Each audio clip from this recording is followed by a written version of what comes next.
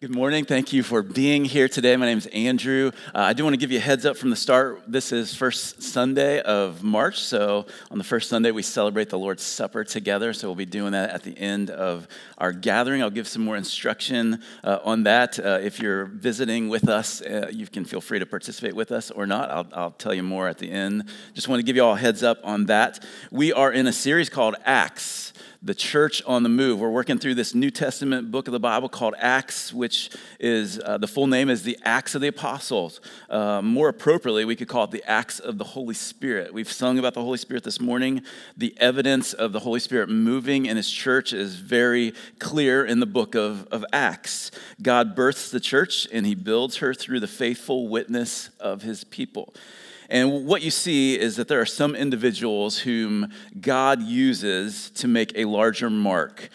He sets some individuals apart to play a special role. We see this throughout human history, and we see this certainly in the book of Acts. And what we've been saying over the last few weeks as we've been in this book is what we see in the book of Acts is we see bold faith, we see intense opposition, and yet we see the explosive power of the gospel. And we're going to see all those things in particular today. We're going to be in Acts chapter 6 and 7.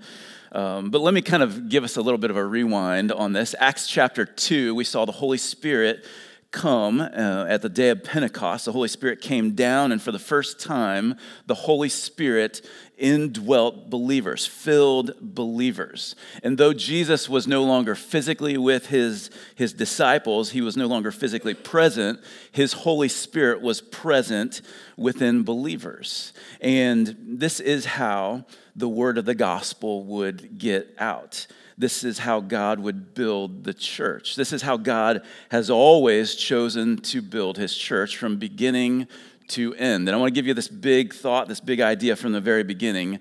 God builds his church through Spirit-filled believers. God builds his church through Spirit-filled believers. He did that from the very start in Acts chapter 2. He does that up to this day. He builds his church through Spirit-filled believers. So what does it look like to be filled with the Holy Spirit? This is an incredible question. Back last year during our, what we called the Year of Discipleship, on October 2nd, in fact, we went through a sermon series. We went through a sermon in particular that talked about walking in victory. And I just want to share this bottom line with you. The way to victory is to walk in the Spirit. And we covered that back on October 2nd. There's a link to it in our digital bulletin sermon notes in case you want to go back, because we talked about the Holy Spirit. And historically, Baptist churches don't talk a lot about the Holy Spirit. That's maybe one of those things that Baptist churches would tend to avoid, but we need the Holy Spirit, and we're going to see the activity of the Holy Spirit in a big way today, but you see it all throughout the book of Acts. But today we're going to see a real-life example of what it looks like to be filled with the Holy Spirit. We see that in the person of Stephen. So today's sermon is called Spirit-Filled Stephen. We'll be in Acts chapter 6 and 7, and I just want to give you a quick kind of rundown of the 3 points I'm going to hit this morning. What we see in Acts 6 and 7, it's really a short biography of the life of this man, Stephen.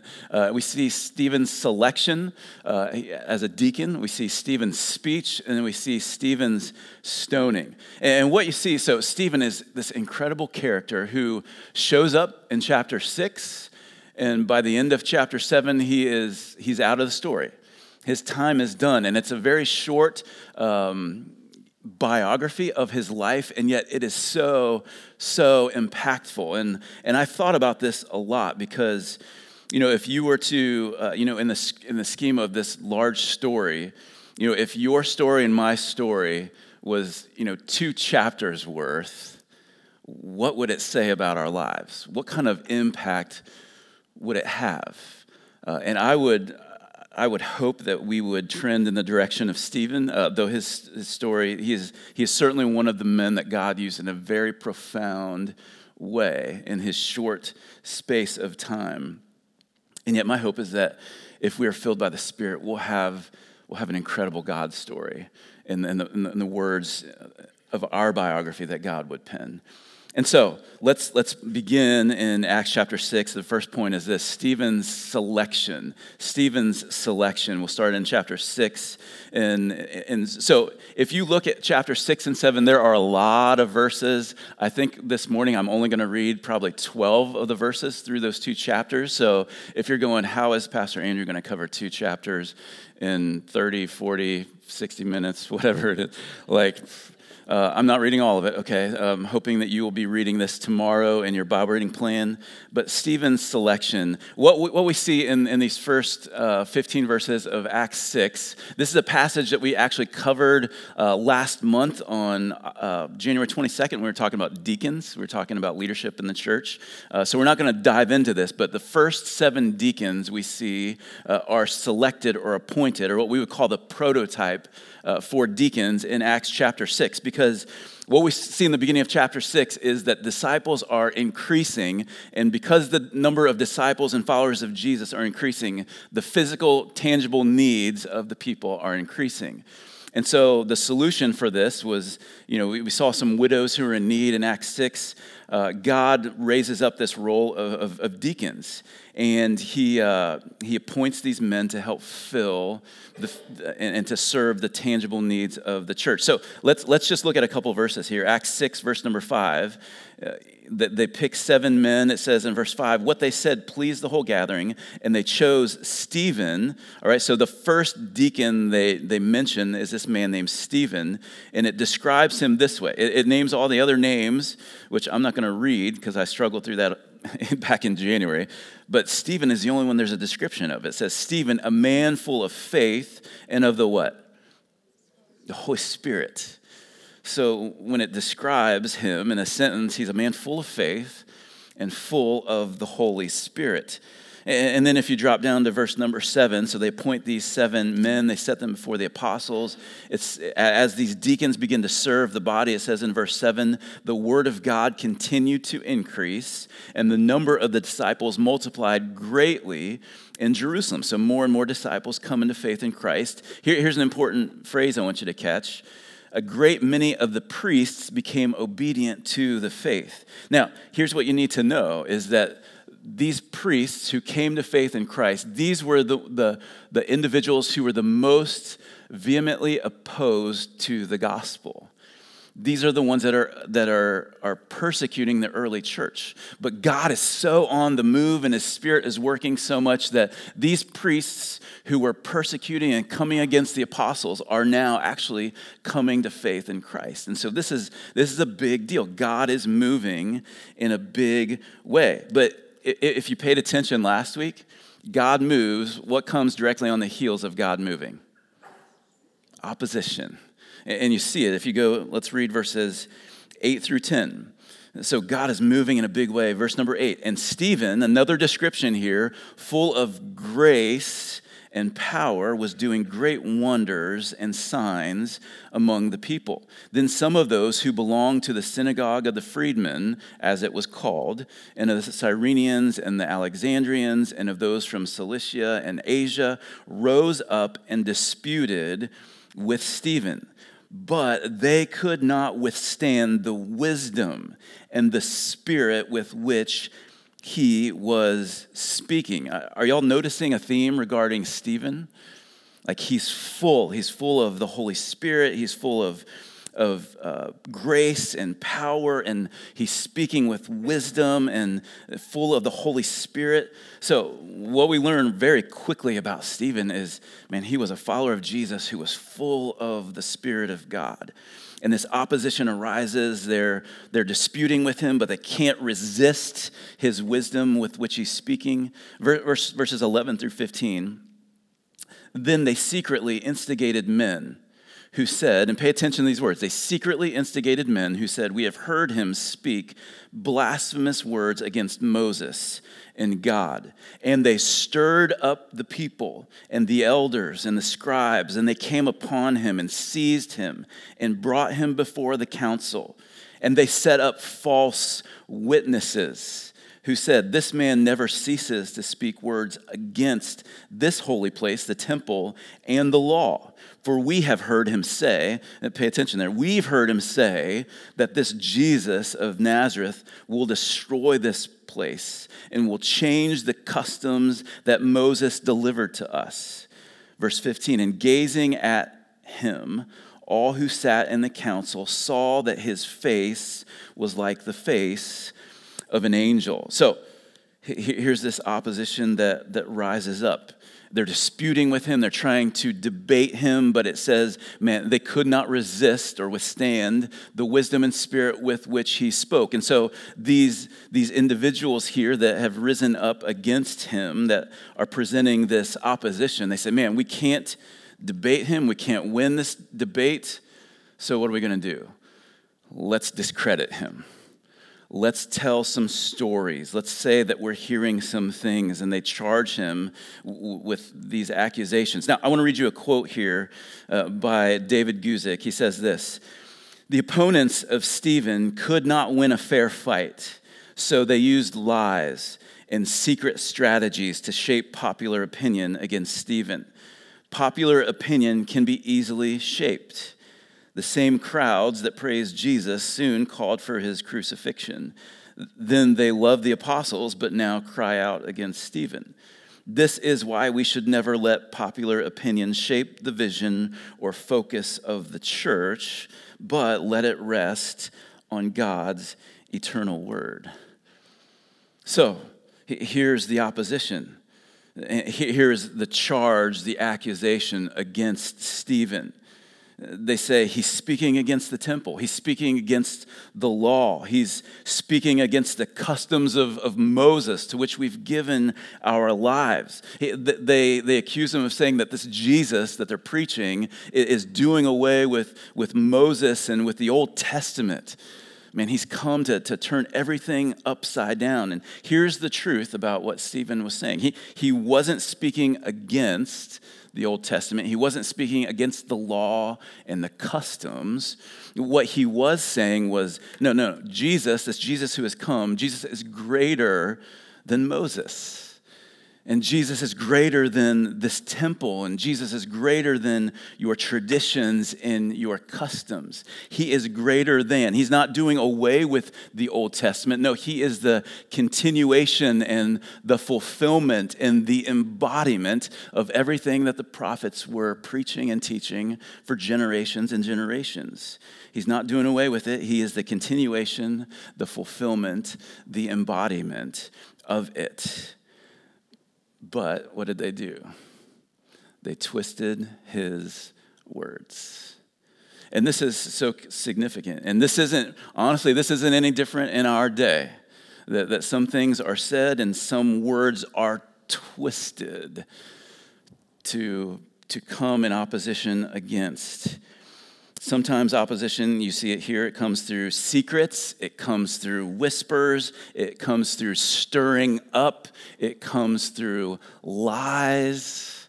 And this is how the enemy comes against the church. Sometimes he uses that from outside the church, sometimes he uses that from within the church. And so I do want to say this as your pastor and shepherd, I give you permission that if you ever hear something that you go, wow, that sounds weird, that sounds accusatory. If somebody says, we have heard this, you may go, okay, who's the source? What is this about? Does this sound in line with what we're experiencing and seeing in the church? And if it doesn't sound like it lines up, I give you permission. And in fact, I implore you and encourage you. Talk to me, talk to a leader of this church and go, hey, here's what I'm hearing. Is this true? All right, you hear that? Because this is the way the enemy works in opposition to the church. Stirs up things, lies, false witnesses. And this is what has taken place as God moves, that naturally opposition rises up in the face of God's movement. But here's what you see in verse number 15. So they're throwing out these accusations. Here's what it says, verse 15. And gazing at him, gazing at Stephen, all who sat in the council saw that his face was like the face of an angel. Now, this isn't saying that, his face was all chubby and cute and squishy and all. He's like a cute little angel now. No, actually, when you look in the scriptures, when it describes angels, actually angels were more like warriors than they were cute, chubby little cherubim, okay, floating on clouds and playing harps. No, they were warriors, but there was something about his face and his countenance in the face of opposition, in the face of lies. His face was radiant, like it reflected the presence of God. Like the only thing that I can think of in Scripture is Moses in Exodus 34 when he came down off the mount. Remember when he was in the presence of God and he came down and everyone was freaked out because his face was glowing. Why? Because he was in the presence of God. It was like there's this perfect peace and confidence and trust in God that Stephen possessed in this moment, that they were like, man, we're saying all these things and throwing all of this at you, and yet there's this peace and contentment and trust and confidence that he has, that nothing was shaking him. So this is Stephen, who in essence, he knows that this path is not going anywhere productive, but in the face of all this, he in essence says, God, my life is in your hands, and I trust you.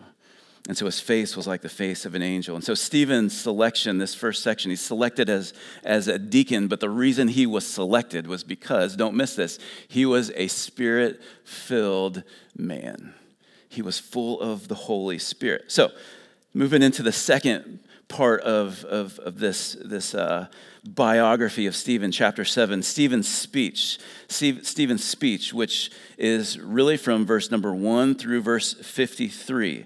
And I'm not going to read through this, and I would encourage you to do this in your reading tomorrow. But what you see in it right from the get-go, verse number 1, it says, the high priest said, "Are these things so?" The high priest is listening to these accusations. He sees Stephen and his angel face, and he says, okay, Stephen, is this true? Are these things so? And what you see from verse number 2, really all the way through verse number 50, is Stephen gives this lengthy, masterful defense of the faith.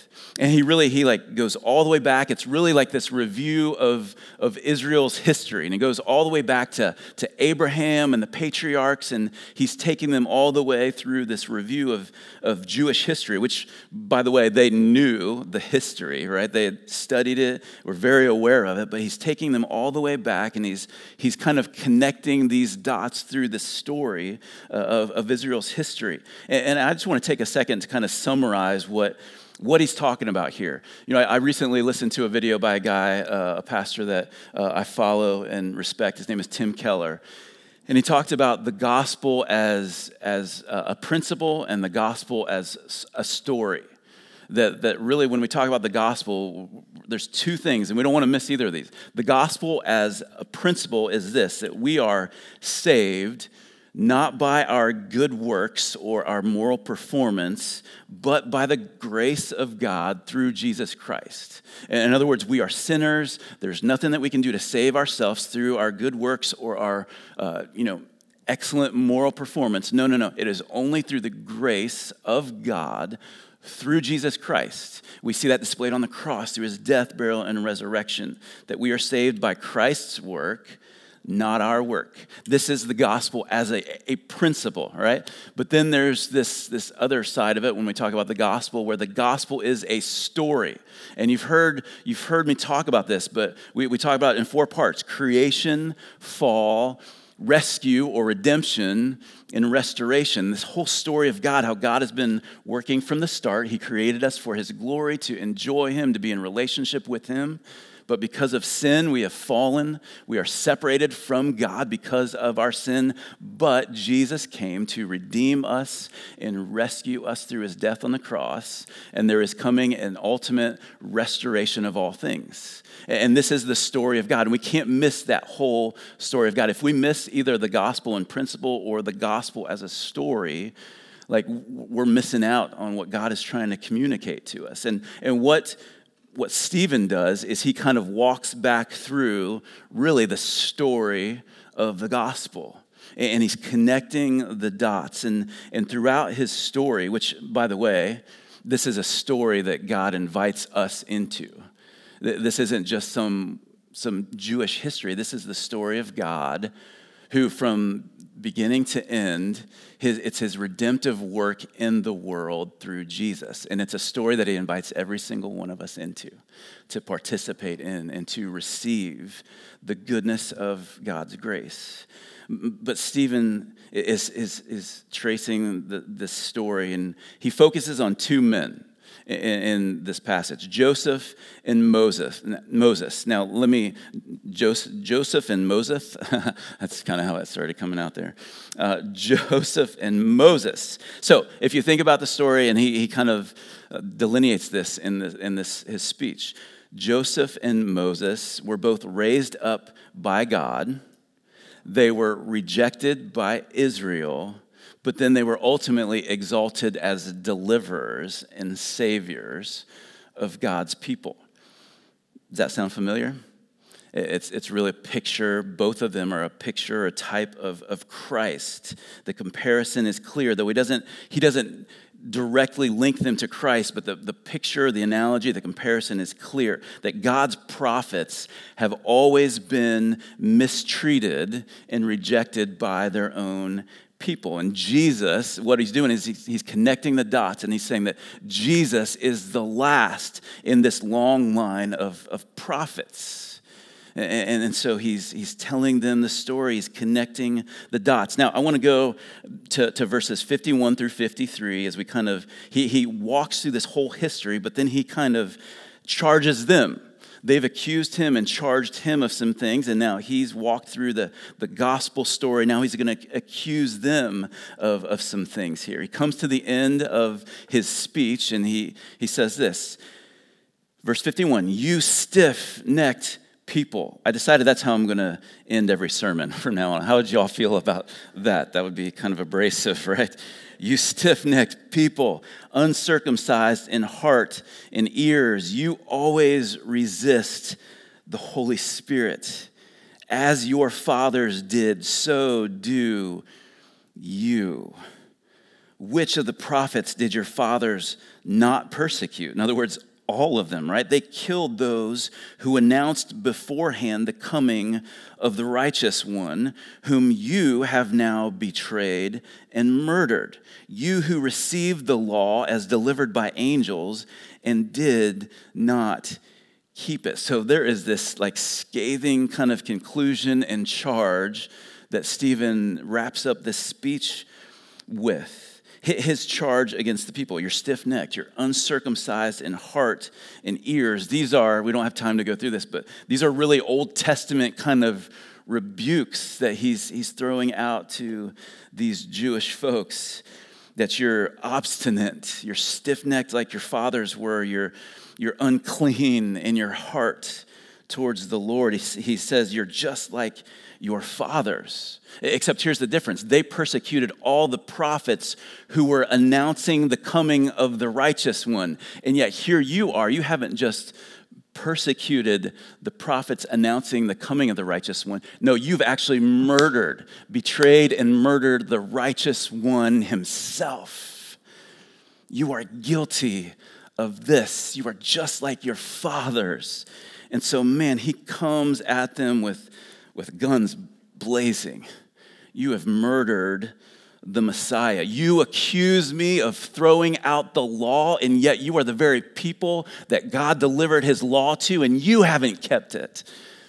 Whoa, man, he comes at them, and he is, again, all this time full of the Holy Spirit. But did you notice, really, there's a really scathing comment right in the midst of this. I want to go back to it, verse number 51.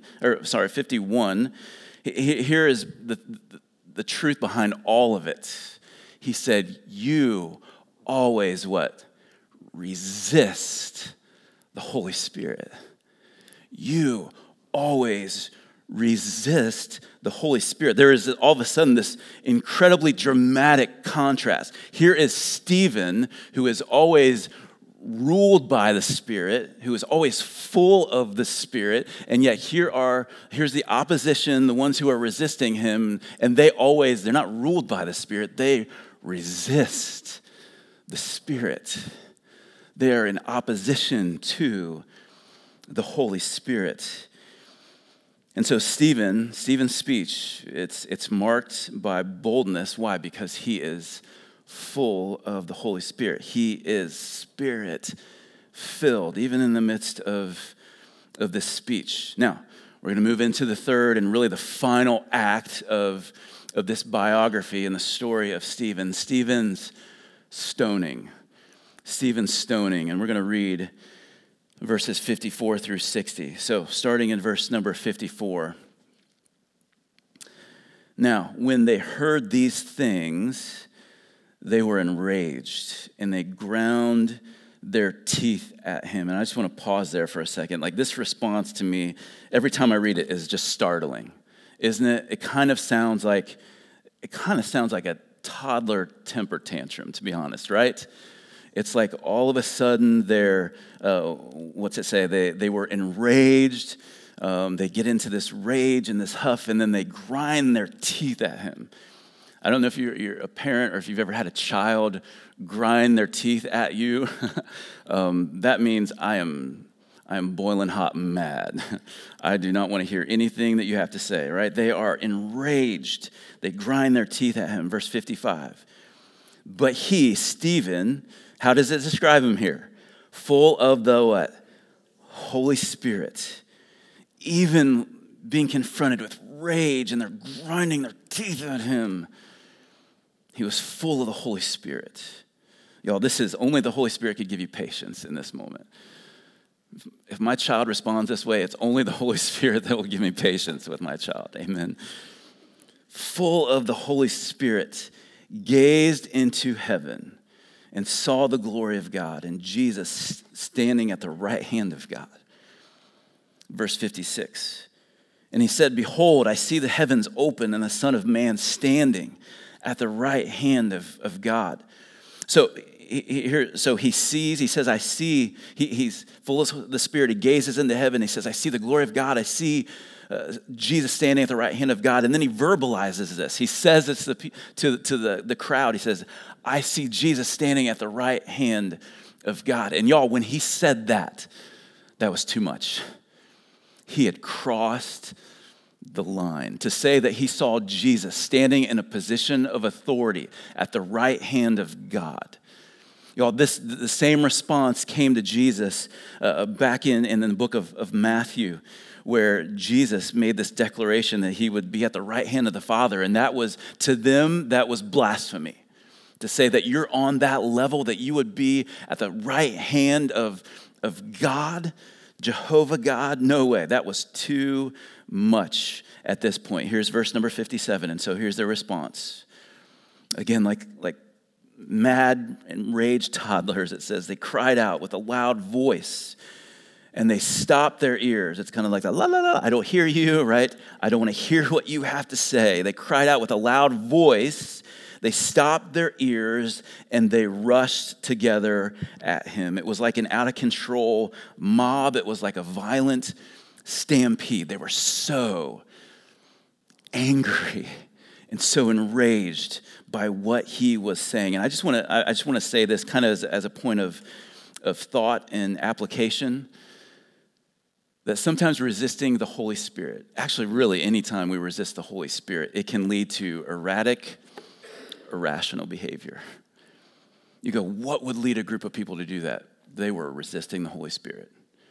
And y'all, I would guess, I would venture to say that God sometimes looks at us when we resist, when his Spirit is trying to speak something to us and we don't want to obey, we don't want to do what he tells us to do, that God looks at us like a little toddler, throwing a temper tantrum, going, no, God, I don't hear you. I know you've said it. I know you've said it over and over. I know your word says it, but I don't care. I don't want to hear it.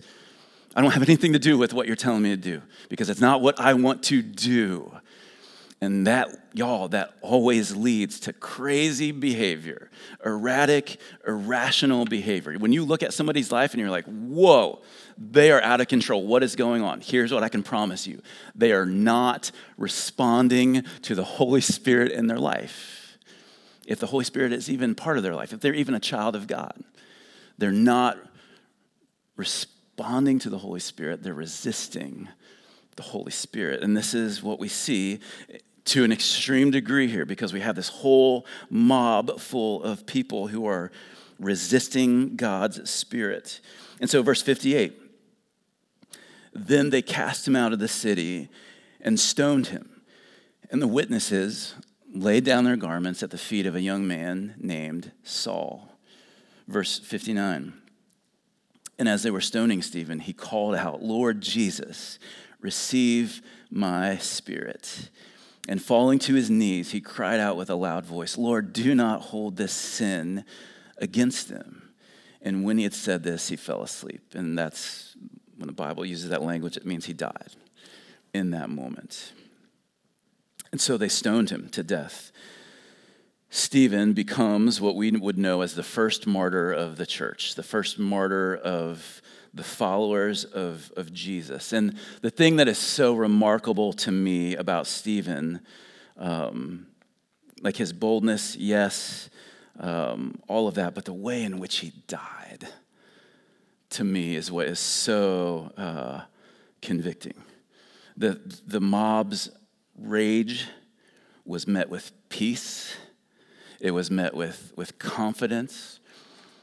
He was full of the Holy Spirit. He was gazing into heaven. Y'all, his eyes were fixed on Jesus to the very last breath. He endured. This reminds me of Hebrews 12, where it says that Jesus endured to the end for the joy that was set before him, endured the cross, despising the shame, is now set down at the right hand of God. And Stephen, even in his dying moments, he pointed to Jesus in word and deed. In word and deed, he exemplified and he followed the example of the Lord Jesus. In word, he says, hey, and this is just like Jesus on the cross, Father, forgive them, for they know not what they do. Stephen, in these final moments, says, forgive them. Don't hold this sin against them. My murderers, don't hold their sin against them. He pointed to Jesus in his word, and he pointed to them in his deed, because just like Jesus, he laid down his life. He sacrificed his life for the sake of the gospel. And I want to read you this quote from an early church father from the 2nd century. His name was Tertullian, and he was addressing the Roman Empire of his day, and he said this: we are not a new philosophy, talking about the way of Jesus, the followers of Jesus. We're not a new philosophy, but a divine revelation. That's why you can't just exterminate us. The more you kill, the more we are. The blood of the martyrs is the seed of the church. The blood of the martyrs is the seed of the church. You praise those who endured pain and death.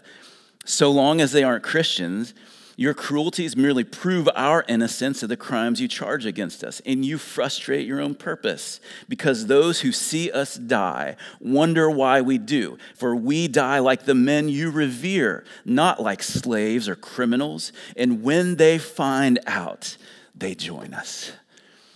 They join us. The blood of the martyrs is the seed of the church. You know what that's saying? It's because of the blood of martyrs like Stephen that allowed the gospel to go forth into all the world, that allowed the gospel to reach us, because men like Stephen were willing to use their short 2 chapters to say, I'm going to give it all for the gospel. And if I lose my life, I lose my life, but the gospel goes forward. And so he comes to the end of his life, and he gives his life for the sake of the gospel. And he says, and I just want to kind of focus on this phrase for a second, that he said he saw Jesus standing. Why was Jesus standing in this moment? And this is just kind of a little rabbit trail for a second, because every time you see Jesus in the scriptures at the right hand of the Father, how is he positioned? He's seated. But this one and only time, he's standing at the right hand of the Father. Why was he standing? Now, this is something for speculation. The scriptures don't give us a direct answer on this. A couple things. One thing I think of that you'll hear commentators say is because he was standing in solidarity with Stephen. He was cheering him on. He was applauding him. He was welcoming him. He was strengthening Stephen. And so Stephen is looking at his Savior, who is standing. Really, as the first martyr of the church, he's Man, he's cheering him on. But my mind always goes to what my pastor, Pastor Mark, would say. He said that in this moment, that he's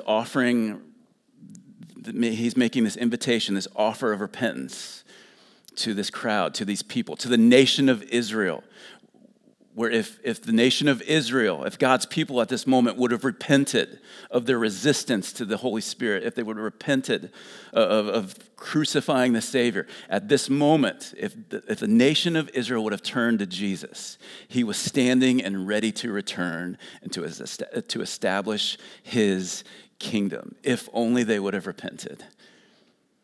Because everything was met. He could have at that moment returned. All of history is done. He would have established his kingdom through his people. But what did they do? They resisted the gospel. And because they resisted, the gospel went forward.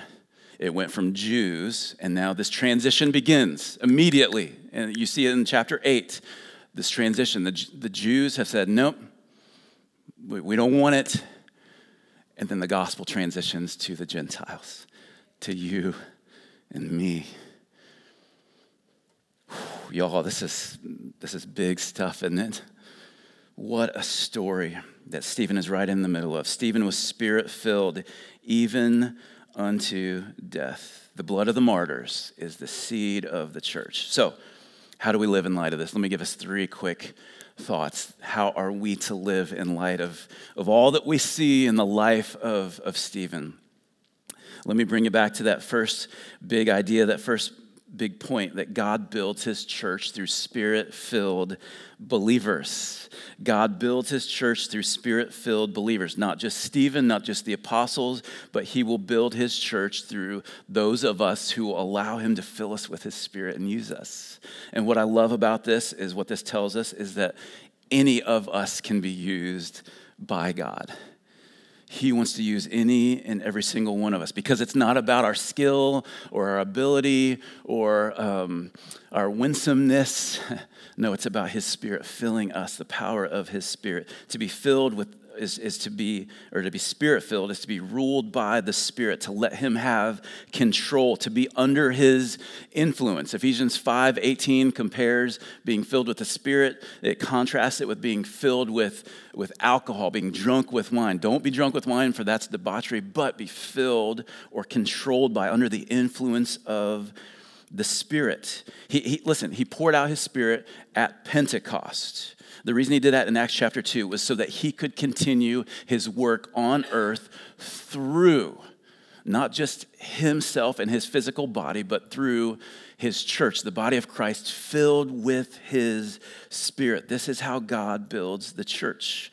And so by his Spirit, we are empowered to live. But by his Spirit, can I just say this? We are also empowered to die. And I look at the life of Stephen, and here's my thought about Stephen. I don't want to die like Stephen. I don't want to die in that manner, right? But on the other side of that coin, I want to die like Stephen, in the fashion that I would be willing to stand up and die if it meant that God could use my life to propel the gospel. By his Spirit, we're empowered to live and to die for the gospel. So here's a second thought of application. The last place you want to be found, the last place you want to find yourself is resisting God. The very last place you want to find yourself is resisting God. And so let me implore you this morning, I don't know where you're at today, but don't be stiff-necked. Don't shut your ears and drown out his voice.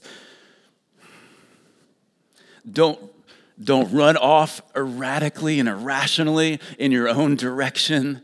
Man, I implore you this morning, don't resist the Holy Spirit. He wants to do a work in you, and he wants to do a work through you. Acts 5:38 and 39, this was in the passage last week. I just want to read it because I think it's so powerful, and I can't get it out of my head.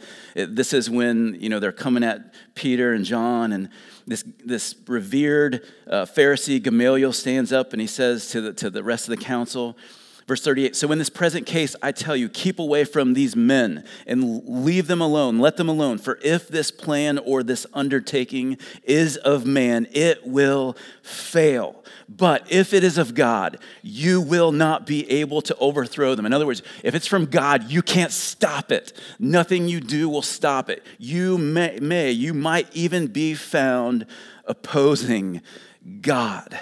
This is not the place you want to find yourself in. So Gamaliel says, hey, if it's from man, it'll fall apart. But if it's from God, man, you can't stop it. So don't try, because you may be found opposing God. And really, we don't have time to touch on this, but earlier in Acts 5, we skipped the story, Ananias and Sapphira, a couple disciples who held back part of the proceeds from God. They lied to the Holy Spirit, to God. And I don't know if you read Acts 5, but you know what happens to Ananias and Sapphira? They drop dead. God says, done. And this doesn't always happen in the case of lying to God, but man, God was on the move. He was building his church, and here come some of his own people who are resisting the Holy Spirit. This is a big picture example of what happens, of what could happen when you oppose the work of God. And God is using this as an example. He's saying, don't resist my Holy Spirit. Don't lie to my Holy Spirit. Don't oppose the work of God, because nothing is going to stop it. Nothing is going to stop it. Don't resist the work of the Holy Spirit. All right, enough of that. Third thing. Even in this moment of tragedy, and this is the final thing, even in this moment of tragedy, we get a glimpse of God's amazing grace. And I don't have time for this. Y'all, I'm taking too much time right now, but I don't want to stop.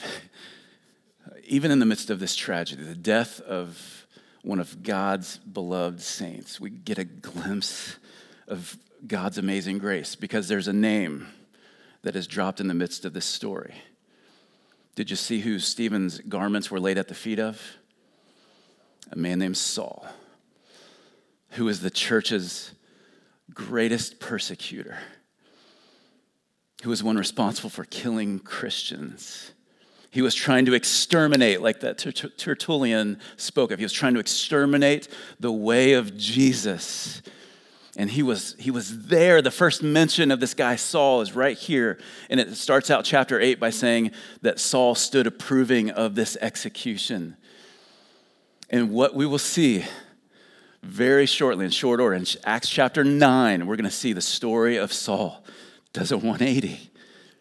And this one who is opposing the work of God ends up becoming the one that God used most greatly to propel the work of God in the world, because the grace of God turned his life around. And it's an amazing, amazing story. I want to read you Paul's own testimony, 1 Timothy 1, 13-16. Though formerly I was a blasphemer, a persecutor, an insolent opponent, but I received mercy because I acted ignorantly in unbelief. And the grace of our Lord overflowed for me with the faith and love that are in Christ Jesus. The saying is trustworthy. It's deserving of full acceptance that Christ Jesus came into the world to save sinners, of whom I am the foremost. Can you see why it would be so easy for him to declare that I'm the worst sinner of all? Because he was the one who was standing and approving of the execution of Stephen. It's no wonder he felt this much conviction about his sinful state. He says, but, verse 16, but I received what? Mercy. I received mercy for this reason, that in me as the foremost, Jesus Christ might display his perfect patience as an example to those who were to believe in him for eternal life. Man, because of how God used this man, Saul, who became Paul, y'all, the gospel got to us. In the midst of this tragedy, in the story, God used it for good. And he propelled the gospel forward. And this was all part of Stephen's story. He didn't get to see the fulfillment of all of this. All he did was be faithful to Jesus. He fixed his eyes on Jesus. He was willing to give his life for Jesus. And God used his life to propel the gospel forward. And God can do that with you. God can do that with me. God can do that with his church. Amen. And so I want to pray. We're going to take a couple minutes just to worship the grace of this God through the Lord's Supper. Why don't you stand and let's pray together.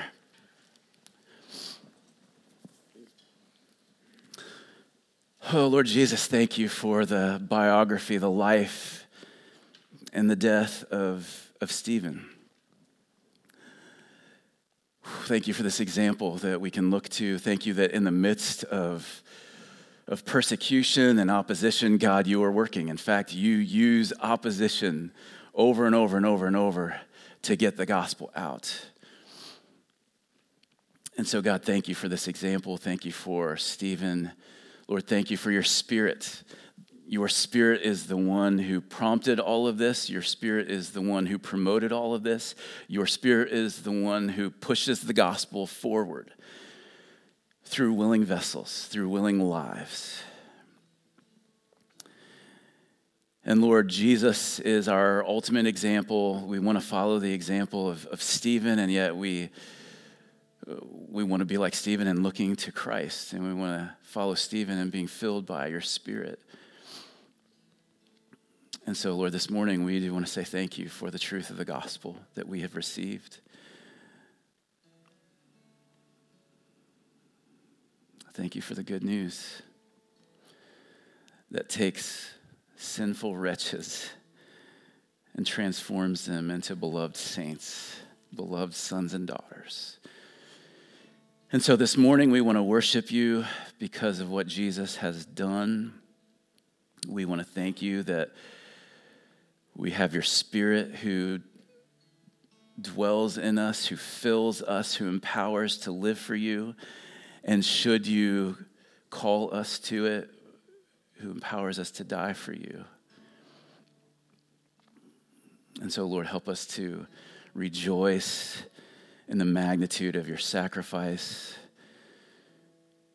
the body that was broken for us, the blood that was spilled for the forgiveness of our sins.